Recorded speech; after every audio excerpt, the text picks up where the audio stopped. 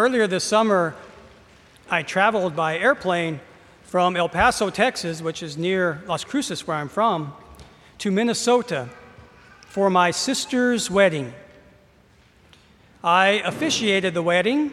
It was my first, and it was within Mass, and it was very beautiful. I accepted the vows of my sister and her new husband on behalf of the church and gave their marriage the blessing of the church. It was a joyful and glorious occasion to see the two become one in the sacrament of holy matrimony. But the flight there and back were different experiences than the joy of that wedding. I had connecting flights going there and back, and all the flights were delayed. And on the way back, my luggage had to go on a different flight, and so it got there late. So going there, I missed the rehearsal due to lateness, and coming back, I had to stay an extra night in El Paso, Texas, to pick up my luggage in the morning. And I'm not saying all this to complain about the airline business. But honestly, I really wasn't upset. We can only control so much, and much, at times, can be out of our control. Peter is trying to control the messiahship of Jesus. After Peter recognizes that he is the Messiah, Jesus tells Peter and his disciples that being the Messiah means that he will be rejected and suffer and be killed by the authorities. But he will rise on the third day. Peter takes Jesus aside and rebukes him. Peter has seen that although Jesus is challenged by the authorities, large crowds are following him. Jesus, who works wonders, could unite these crowds and possibly be a warrior king. Peter needs to keep him alive so he can perhaps liberate Israel from the occupation of the Romans. But Jesus has expressed that he needs to be rejected by the elders and suffer and be killed in order to deliver us. Peter wants to have absolute control over the situation. Jesus responds to Peter in a severe way. He calls the man he has chosen to lead this inner circle, and in fact, as we know, will lead the church. He calls him Satan. The words spoken by Peter earlier could have been a temptation for Jesus. We read earlier in Mark's Gospel in chapter 1 that Jesus went out into the desert for 40 days and he was tempted by the devil.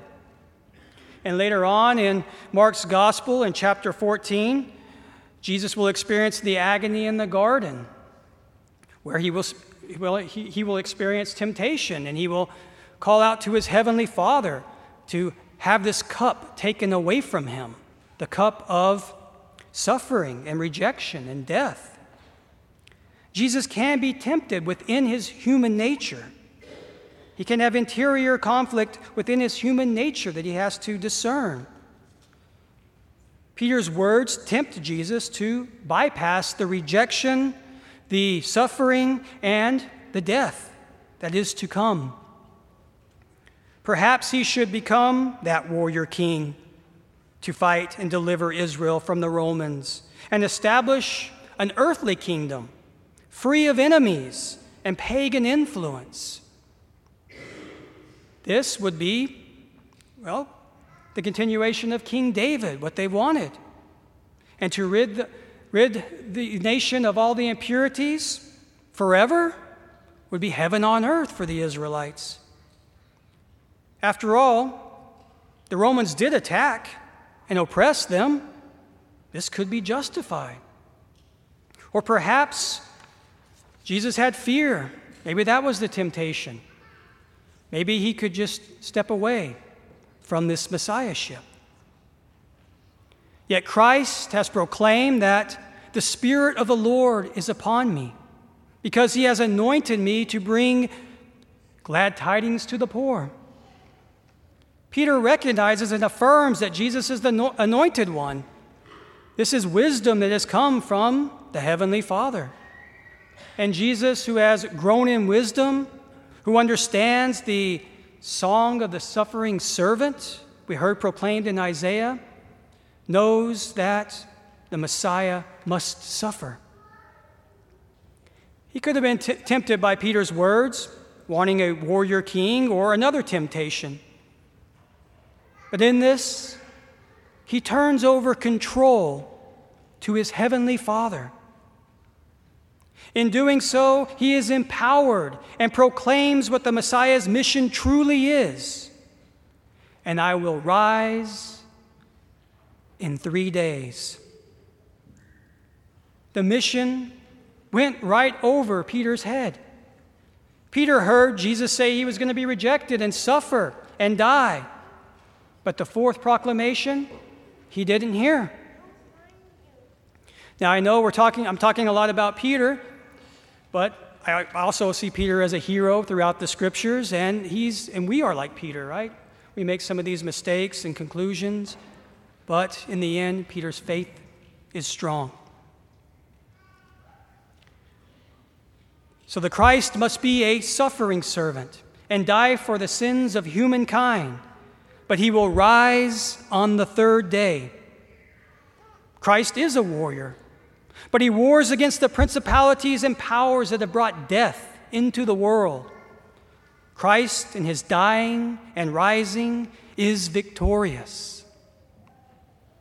So we have heard this interplay in the scriptures about control and wanting to control and relinquishing control and giving control over. In the verses to follow this first prediction of the passion that I have talked about in the gospel, Jesus makes it clear that the road he was traveling is the same road we must follow if we are going to be his disciples. He tells us, "Whoever wishes to come after me must take up his cross, deny himself, and follow me." Jesus is talking to us about more than self-denial.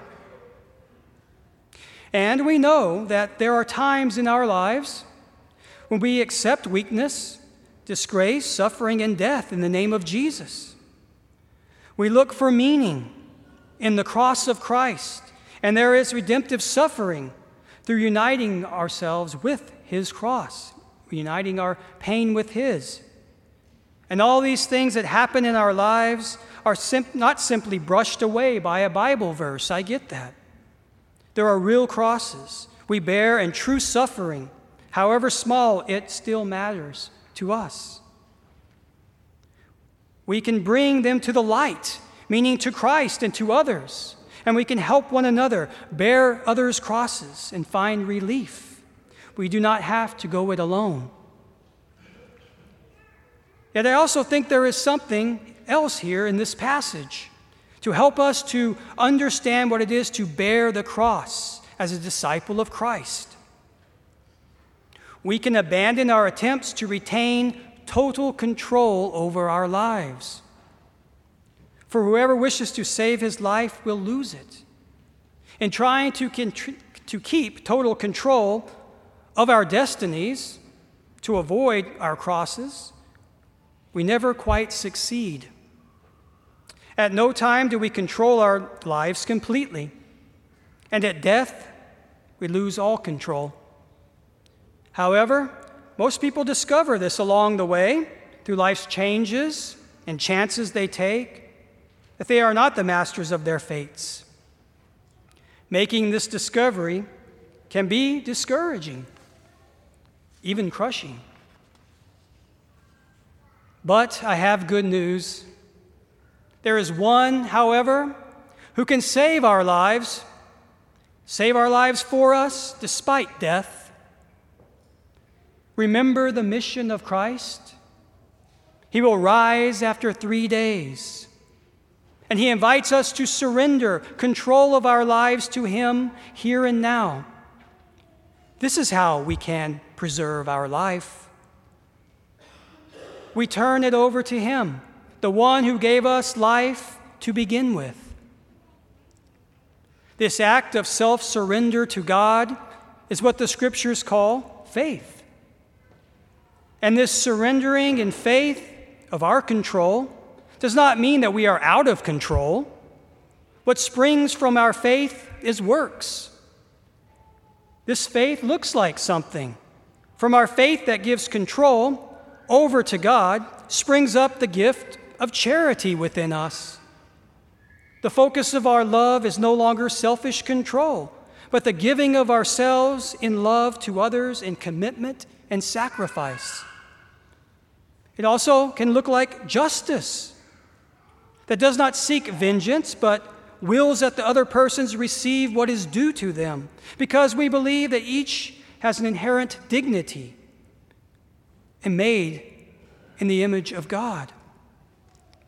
Through faith, we are not out of control. We are well grounded.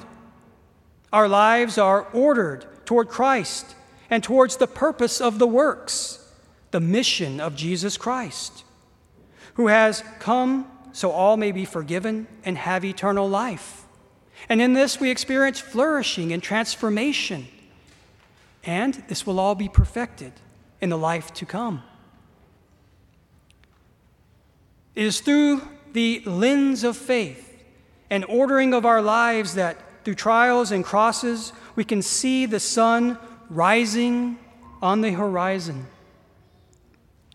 In the cornfield, so to speak, of our lives, located directly in our vision, there is sowing and reaping. And sometimes it rains, and sometimes it does not. Look to the horizon at the new day dawning and give over some control to the one who holds it all in his hands.